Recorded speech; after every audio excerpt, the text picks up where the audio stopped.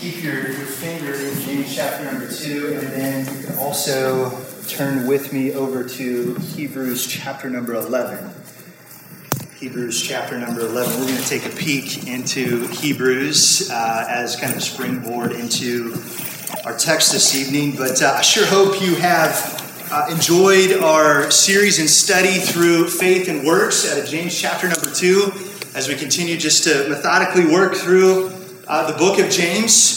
We'll be kicking off, Lord willing, chapter 3 next week, and excited to continue our way through it as we see so much wisdom and so much practical teaching and understanding and doctrine through this book of James. And I hope you're soaking it up and learning and growing along with us. And we're excited to continue to work through that. James chapter number 2. We're going to just read our text, verses 20 through 26 this evening. And we'll open a word of prayer and go from there.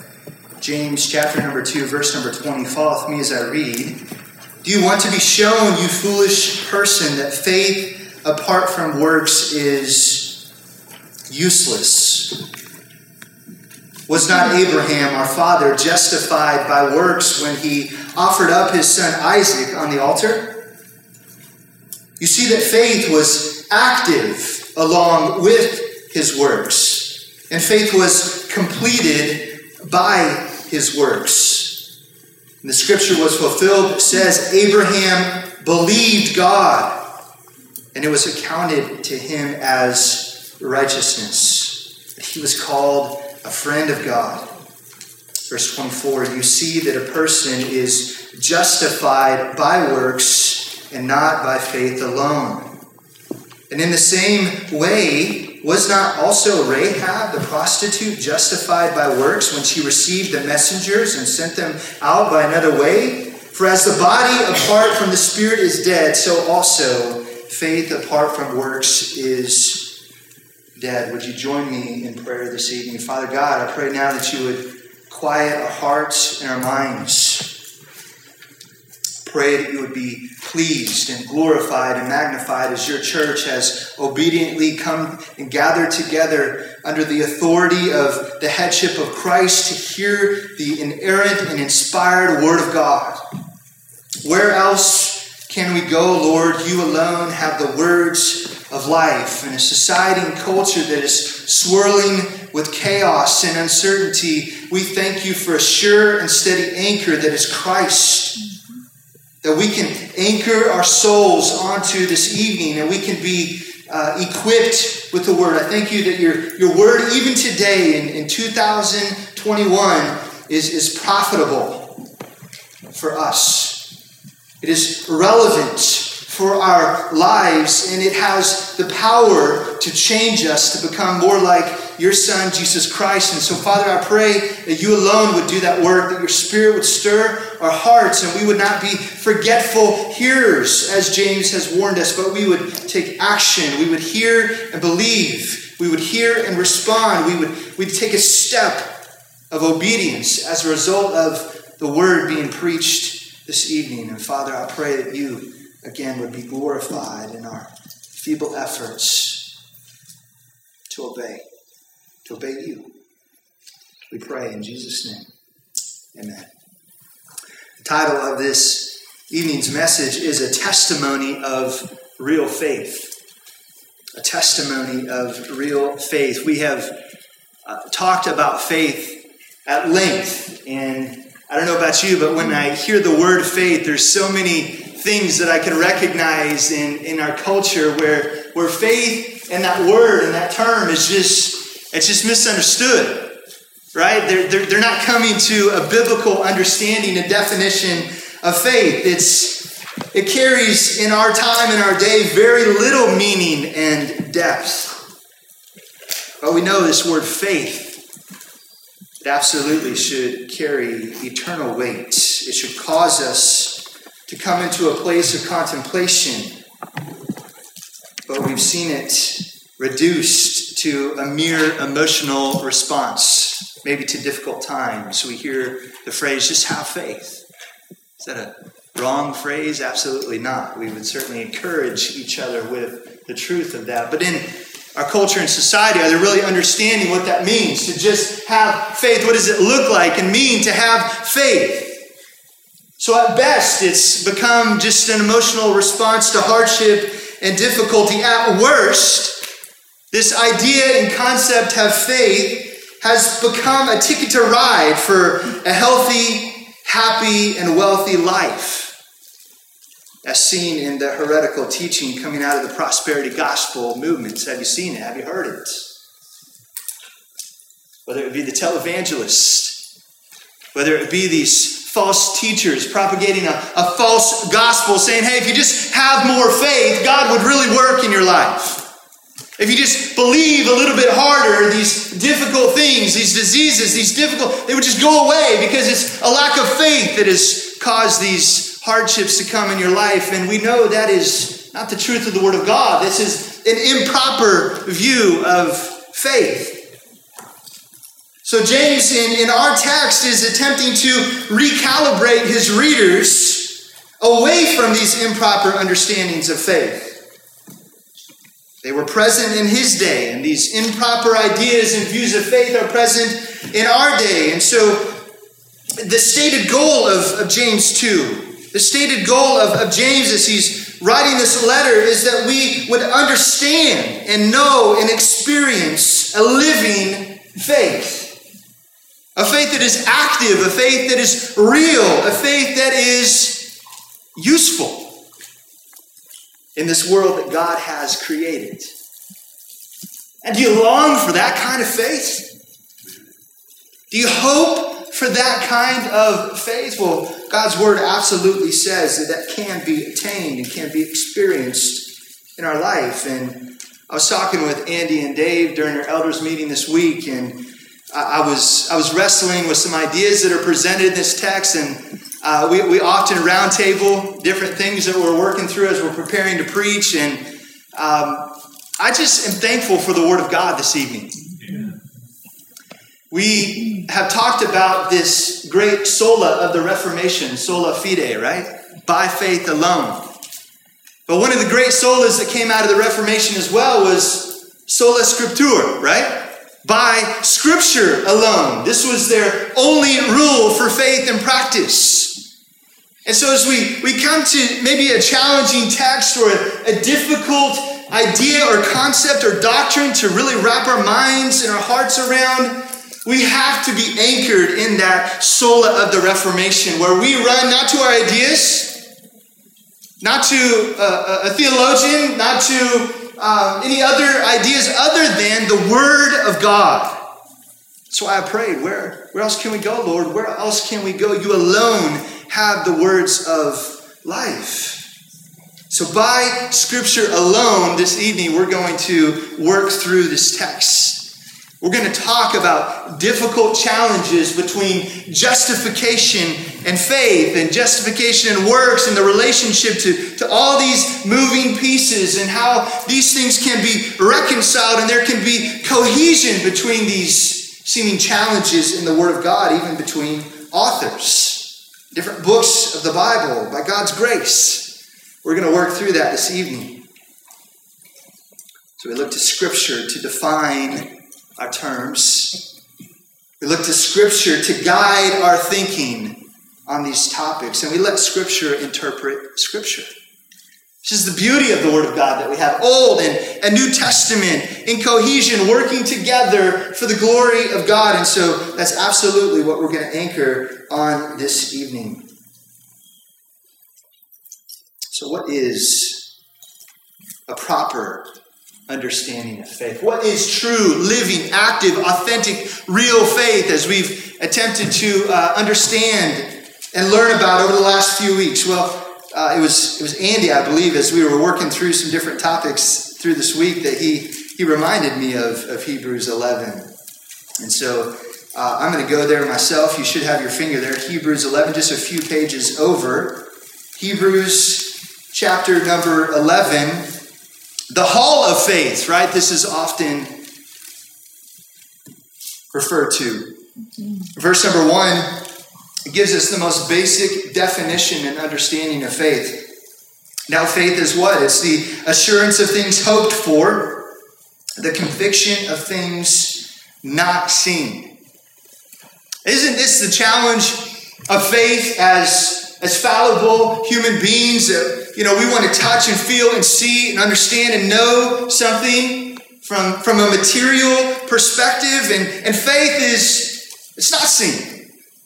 It's something that's hoped for, but it is something that can be experienced and known. But let me get this right straight. It can be seen. It can be seen, and it has been seen from generation to generation to generation by what? Good works. Faith comes alive, and what was invisible now becomes visible through the obedience and the actions and the proper and right and godly choices of his people as they live life. As they interact in this world and they encounter trials and difficulties, the invisible becomes visible, faith through good works. And as we look at Hebrews chapter number 11, it is simply the testimony of individual after individual that has rightly obeyed the word of God and has acted in obedience to the word, and their invisible faith, their knowledge and belief and understanding of God and his word has come out. It is worked out through their life. And there is a testimony where their faith is alive and active. And there is a recording of that here in Hebrews chapter number 11. We're not going to work through all these verses, but I want to read a couple more just to give us some additional understanding of faith. Verse 2 in Hebrews 11, for by it, faith, the people of old received their condemnation. By faith, we understand that the universe was created by the word of God, so that what is seen was not made out of things that are visible. So this is the challenge that we have in this postmodern humanistic society that we live in, is how do we make the invisible visible? This is the task as believers that we have in front of us, as our Lord and Savior Jesus Christ gave his disciples the commission to go and do what? Make disciples.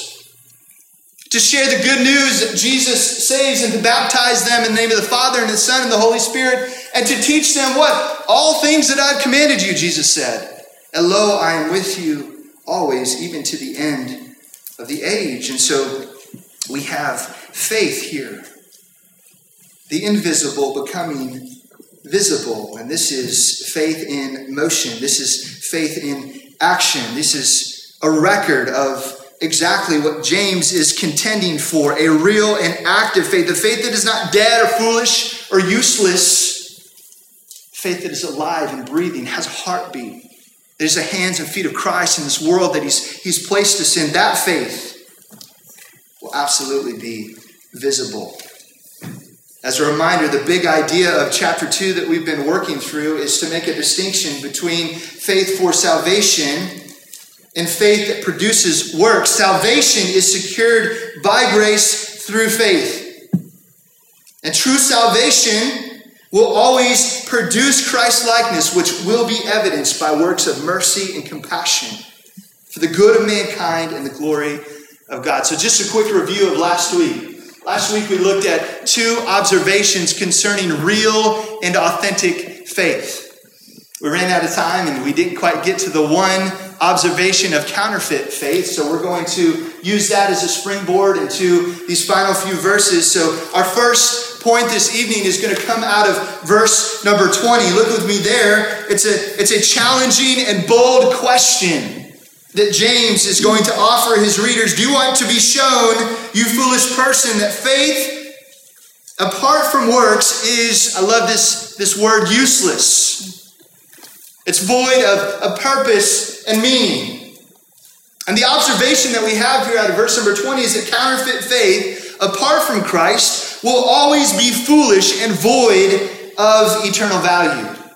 Counterfeit faith, apart from Christ, will always be foolish and void of eternal value. So what's James doing here at this point of his argument, right? He's circling back to this presence of this diatribe. It's this mock debate with an invisible person, right? He's using a literary technique here to make a point and to teach and to instruct his readers about faith.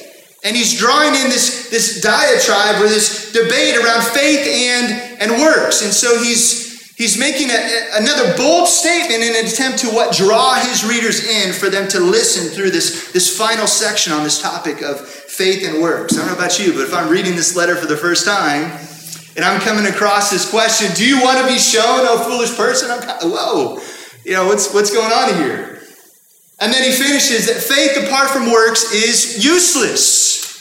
He's laying a foundation that he's going to now build additional facts and evidence that his teaching is accurate and true. So James doesn't mix words.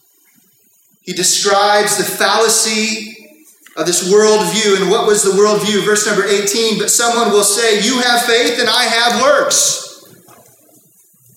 Right? There's a worldview out there that said, hey, we're all kind of arriving at the same destination, the same place. You have your faith, I have my works. We're both doing some good stuff. So let's just move on. No, James says that is fallacy, that is error, and he is recalibrating their attention back to a proper understanding of faith. Faith cannot be redefined because it is already defined by the Word of God. And that will stand for all time because truth cannot be redefined. It is not relative. It is absolute in the form of the inspired Word of God. So he describes that faith, the self-deceived, self-proclaimed faith that is rooted in self. That faith is useless. Why is it useless? Why is it foolish? Because that faith is rooted in me. A faith that is rooted in ourselves 100% of the time is useless. It carries with it no eternal value. It is not able. A faith that is rooted in myself, my understanding, my definition of truth, my definition of faith, that is useless, it is foolish, it is void of eternal value. Why? Because I'm finite. I'm fallible. Therefore, it is foolish. How foolish it is for the creation to instruct the Creator. How foolish it is for a self-proclaimed faith to attempt to redefine faith. How foolish it is for me to posture myself as fallible mankind before a holy God. How foolish it is for me to declare sovereignty over my own life and my own existence. This is the world that we live in. Self-proclaimed truth. How foolish it is, friends, as we consider the fallacy of this worldview, for us to look at the broad expanse of our created universe and to think for 1 second that I have all the answers. How foolish it is for me to posture myself in that spirit of arrogance before a holy God and proclaim that I know. And your truth is wrong. I'm thankful this evening that I don't have to have all the answers, but I'm thankful that I know Sola Scriptura. Thankful that I have the source of all truth in the Word of God. Hundreds and thousands of years, this truth of the Bible has been followed and gloriously proclaimed. Jesus Christ has been magnified. I think of Paul in 1 Corinthians chapter 2, verse 16, for who has understood the mind of the Lord so as to instruct him? Paul, if you remember in Philippians chapter 3, he lists out all these things that he was. He was a Hebrew of Hebrews. As touching the law, he was blameless. He had done all the things that society says that he should do to be at the upper echelon of his day. But even in that moment, Paul understands who is man. Who has understood the mind of the Lord so as to instruct him? But Paul says this, but we have, the mind of Christ. We have the mind of Christ. Our faith in Jesus Christ allows us to have his mind, his thinking, his heart, his disposition of humility before the world. So in God's wisdom, he has initiated faith in this way, to be accompanied by good works and to produce good works, to make the invisible visible for the glory of God. So counterfeit faith apart from Christ will always be foolish and void of eternal value. Do you want to be shown, O foolish man, that faith apart from works is useless? And then in verse 21, look with me there, of James chapter number 2. Was not Abraham, our father, justified by works when he offered up his son Isaac on the altar? James now shifts in presenting some additional evidence on this relationship between faith and works as present right here in our text. And he's going to use this to build the case of the previous teaching that he has just deployed. These are the case studies. These are the proof cases that we'll work through to validate his teaching and the truth that's been provided. So the second point that we're going to look at this evening is that Abraham demonstrated an active faith through sacrificial obedience. Abraham demonstrated an active faith through sacrificial obedience. So as we look at these two examples, I'm sure that James could have used many others, but he chose Abraham and Rahab. I'm sure Abraham would have been selected very intentionally. We know Abraham was the father of the Jews, the father of the Jewish religion, Judaism, right? They would be very familiar and value a testimony of Abraham. So his Jewish audience would enjoy hearing about Abraham, and James leveraging the life and testimony of Abraham in this teaching opportunity. So that's exactly what he does, right? He uses this testimony of Abraham, and he makes this statement in verse 21, was not Abraham our father justified by works? Now for us as modern hearers and readers of the Word of God, if you've been around proper teaching and been around good doctrine for any stretch of the imagination, we know that at least in our expression of evangelicalism, that statement makes us kind of squirm just a little bit, right? Because we do believe that we are saved by grace through faith, Ephesians 2, 8, and 9, as Pastor Dave so graciously read for us this evening. So this phrase, was not Abraham our father justified by works when he offered up his son on the altar? So if you're like me, I'm saying, wait a second.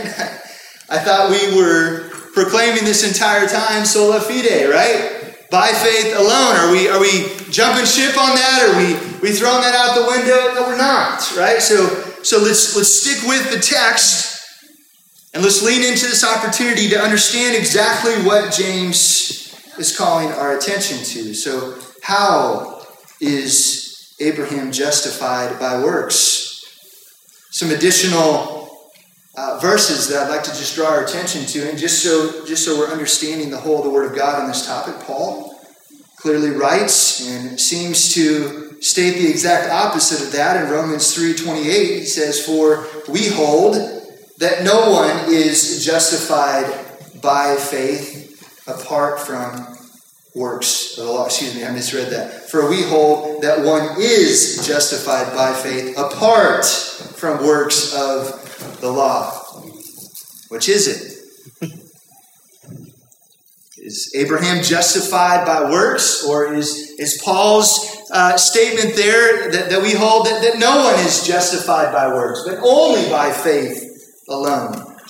Let's get back to chapter 2, because context matters, right? In looking at these challenging things. And James helps us understand what he means in verse number 21 by giving us verses 22 and 23. You see that faith was what? Active, along with his works.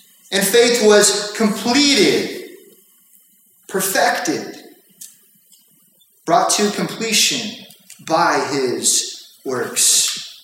And the scripture was fulfilled that says Abraham believed God. Right? Let's read that again. Verse 23. And the scripture was fulfilled that says Abraham believed God, and it was counted to him as righteousness, and he was called a friend of God. That would be looking back to Genesis chapter 15, right? Where this was first introduced. So what was accounted to him as righteousness? It was Abraham's faith in God. And as a result, that justification allowed him to become a friend of God. He was changed. He was ushered out of darkness into light. This is saving faith that Abraham demonstrated, and that faith, that belief in God, was counted to him as righteousness, and that changed his identity. Abraham, all of mankind, without Christ, are described in the Word of God as in enmity with God. But God, being rich in mercy, allows us to be adopted out of that state. No longer an enemy, but now what? A friend of God. So it's interesting as we look at James' understanding of faith and works that Paul, the one that everybody pins James against, actually uses this exact same illustration with this exact same person, Abraham, and comes to the exact same conclusion. Turn with me over to Romans chapter number 4. Romans chapter number 4, verse number 1. Paul says, "What then shall we say was gained by Abraham, our forefather, according to the flesh? For if Abraham was justified by works, he has something to boast about, but not before God. For what does the scripture say? Abraham believed God, and it was counted to him as righteousness. Now to the one who works, his wages are not counted as a gift, but as his due." But as his due. "And the one who does not work, but trusts him who justifies the ungodly, his faith is counted as righteousness."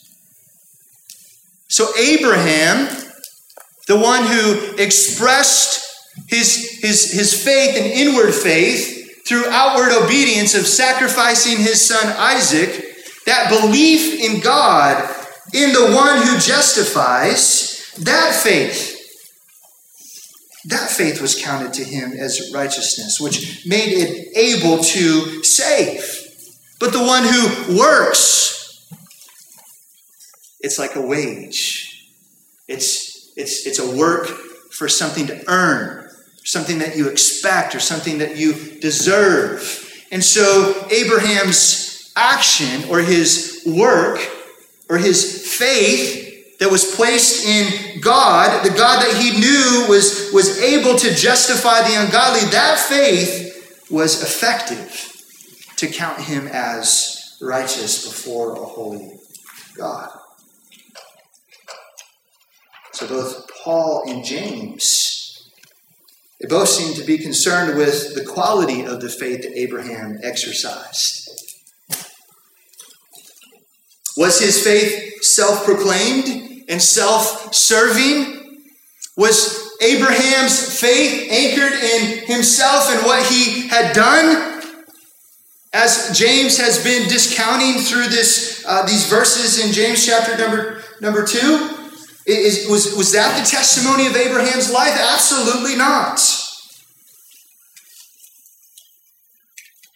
Abraham did not come to God on his own terms or attempt to leverage these works to earn grace in the eyes of God, but rather, Abraham believed God. If If you still have your thumb over in the Hebrews chapter 11, turn back there with me again. We're going to look just a couple verses down as this gives another testimony of Abraham. Verse number 17 of Hebrews 11 says this about this exact situation in the life of Abraham. Verse 17, this is the testimony of the author of Hebrews concerning Abraham. By faith, Abraham, when he was tested, offered Isaac up. And he who had received the promises was in the act of offering up his only son, of whom it was said, through Isaac shall your offspring be named. Verse 19, here it is. He considered. Who's he? Abraham. Considered, believed that God was able even to raise him from the dead, from which, figuratively speaking, he did receive him back. Abraham's faith justified.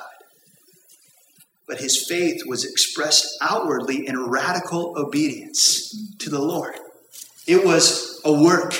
It was a belief that was anchored in God, his character and his being. Abraham knew who God was, and as a result, his faith was expressed or worked out through radical obedience. And so what justified Abraham? Was it his works?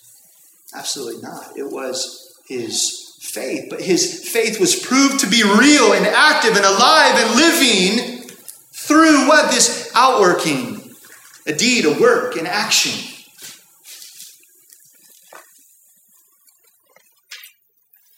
So you remember back with me to some of our opening teaching on this relationship between faith and works. And remember, we called our attention to the importance of the order of understanding faith and works.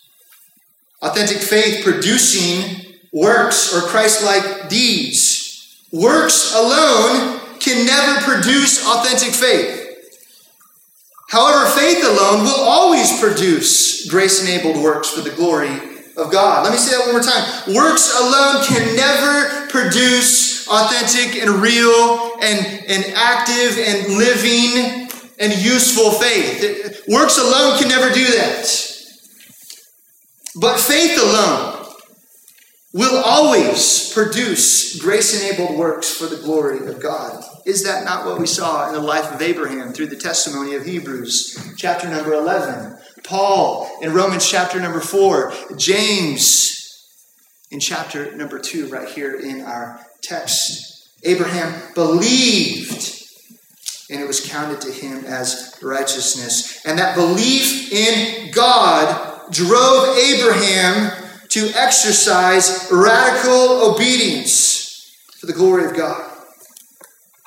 It was Abraham's faith that produced this obedience. It was this obedience that proved out that Abraham truly was a justified sinner. And not just one who said the right things and did the right things. Abraham was changed because of his faith in Christ. Therefore, it produced radical obedience. And he was shown to be right with God. He was a friend of God. Love that. This is the opportunity that faith presents for us. So verse number 22, his faith was active along with his works. And his faith was completed by his works. His faith was proved out to be real authentic. Why? Because again, it was active and living. Abraham's faith and our faith without the presence of grace-enabled fruit, James says we should be in absolute 100% doubt of our faith. If we can look at the vine and the branches of our life and we don't see faith working out, these works that were prepared beforehand, that we should walk in them, if we're not walking in good works, if we're not obeying the Lord, if we're not following his word, if we're not concerned about our relationship with the Lord in that way, should we proclaim that, hey, I'm a believer, I know the Lord? James says, hold on, time out. Faith without works is dead. And a dead faith has no eternal value for us because we are still in our sin. This third and final point that we'll quickly look at this evening, Rahab. This example of Rahab. Rahab validated her verbal confession despite personal risk. If you'll remember last week, our observation of authentic faith was what? Authentic faith always moves beyond verbal and or mental assent. Do you remember it? It's not just words that come out of our mouth or knowledge in our head. Remember, James pointed these Jewish readers to the reminder of the Shema, that the Lord is one. They understood doctrine. They understood some good and right things about the Lord, but that doesn't save, remember? We worked through this. And so James pulls in this example of Rahab that falls in line with this observation of real and authentic faith, that it always moves beyond verbal and or mental assent.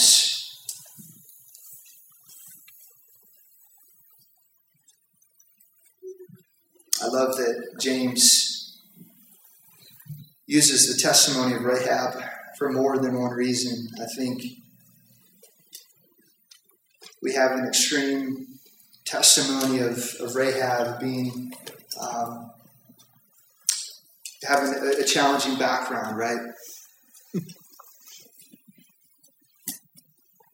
Regardless of that background, Rahab was used by the Lord. Rahab was loved and was the specific person in that specific time that God chose to use for his glory. I think there's a little bit of sidebar right here that no matter what your background, no matter what your challenging testimony may be as well, God can redeem. God can absolutely 100% use you for his glory in this world. There is no one who has strayed too far.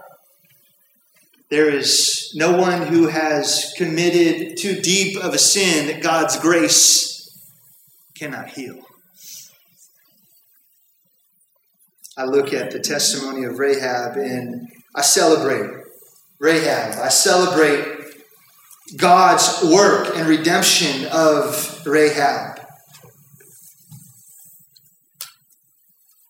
I think of that song that we sing, His mercy is more, our sins there are many, His mercy is more. We sing Grace Unmeasured this evening, grace abounding, strong and true, that makes me long to be, that's an active, living, useful faith. Long to be like whom? Jesus. To produce true, authentic faith produces Christ-likeness that will be worked out by deeds of compassion and mercy in this world. Makes me long to be like you. That turns me from my selfish pride to love the cross on which you died. Beautiful truths. Thankful for these rich songs Andy and Dave often lead us through. So what is it then, friends, as we're trying to be conscious of time here, that was used in the life of Rahab to validate her verbal confession despite personal risk? Let's turn over to Joshua chapter number 2.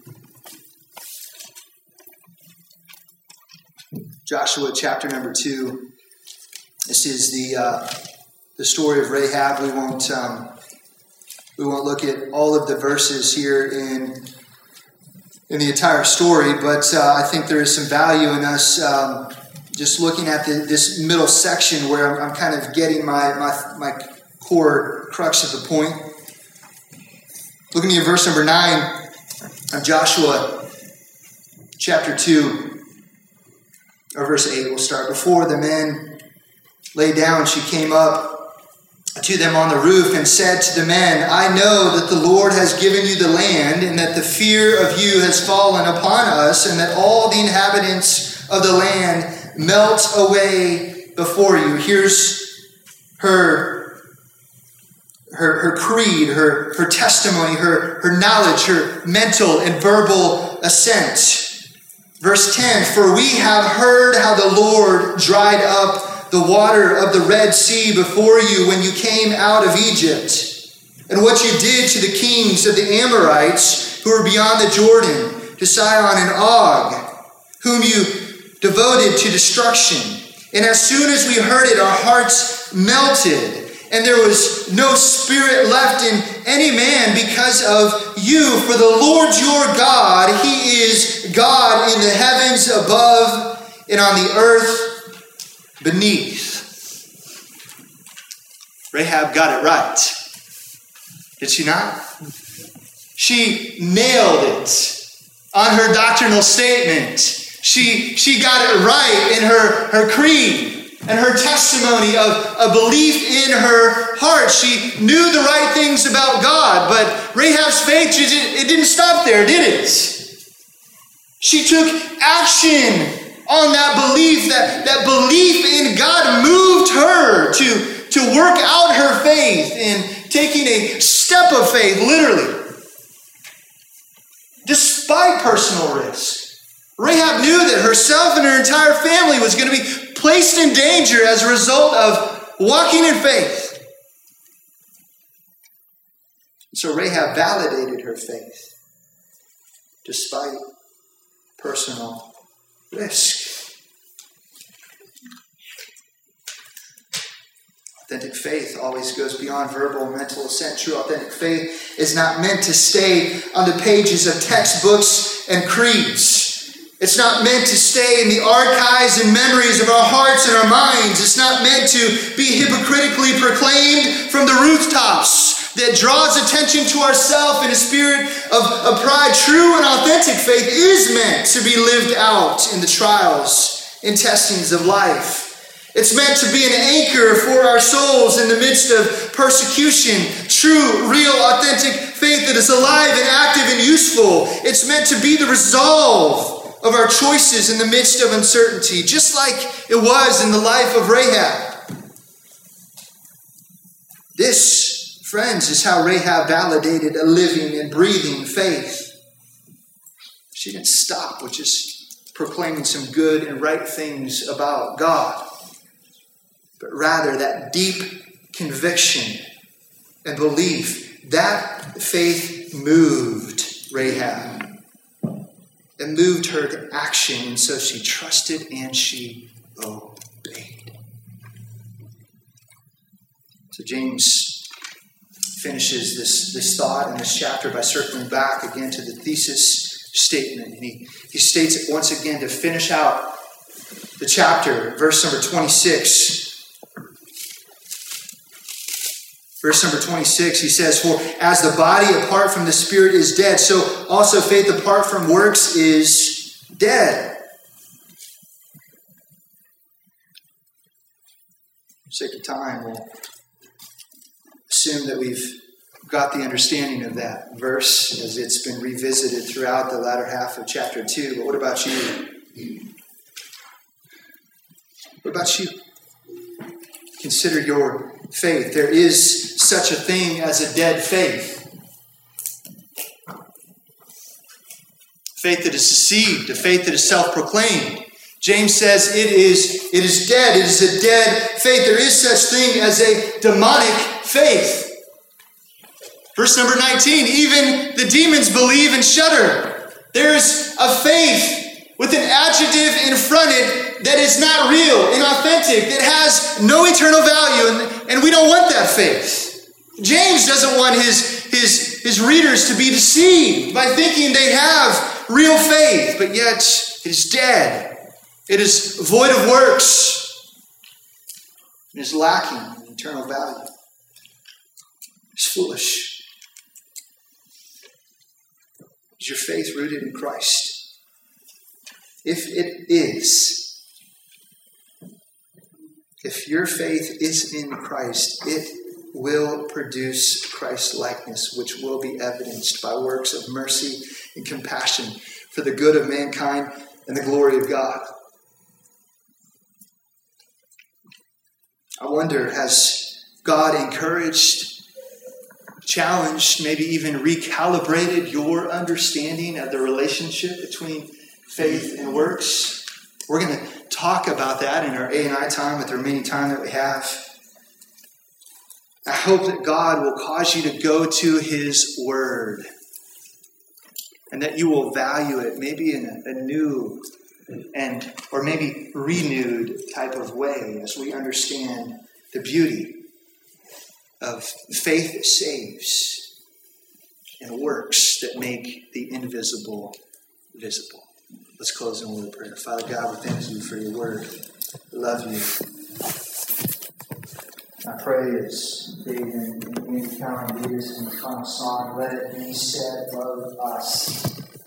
I pray that this would be the banner of our life, that this would be the declaration of our heart, that it would be a desire that would be true of us, so much so that we would go and be changed by your grace and by the power of your Spirit, that we would be different in the home, we would be different in our marriages, we would engage differently in our neighborhood, in our workplaces. Father, I pray that you would do that work.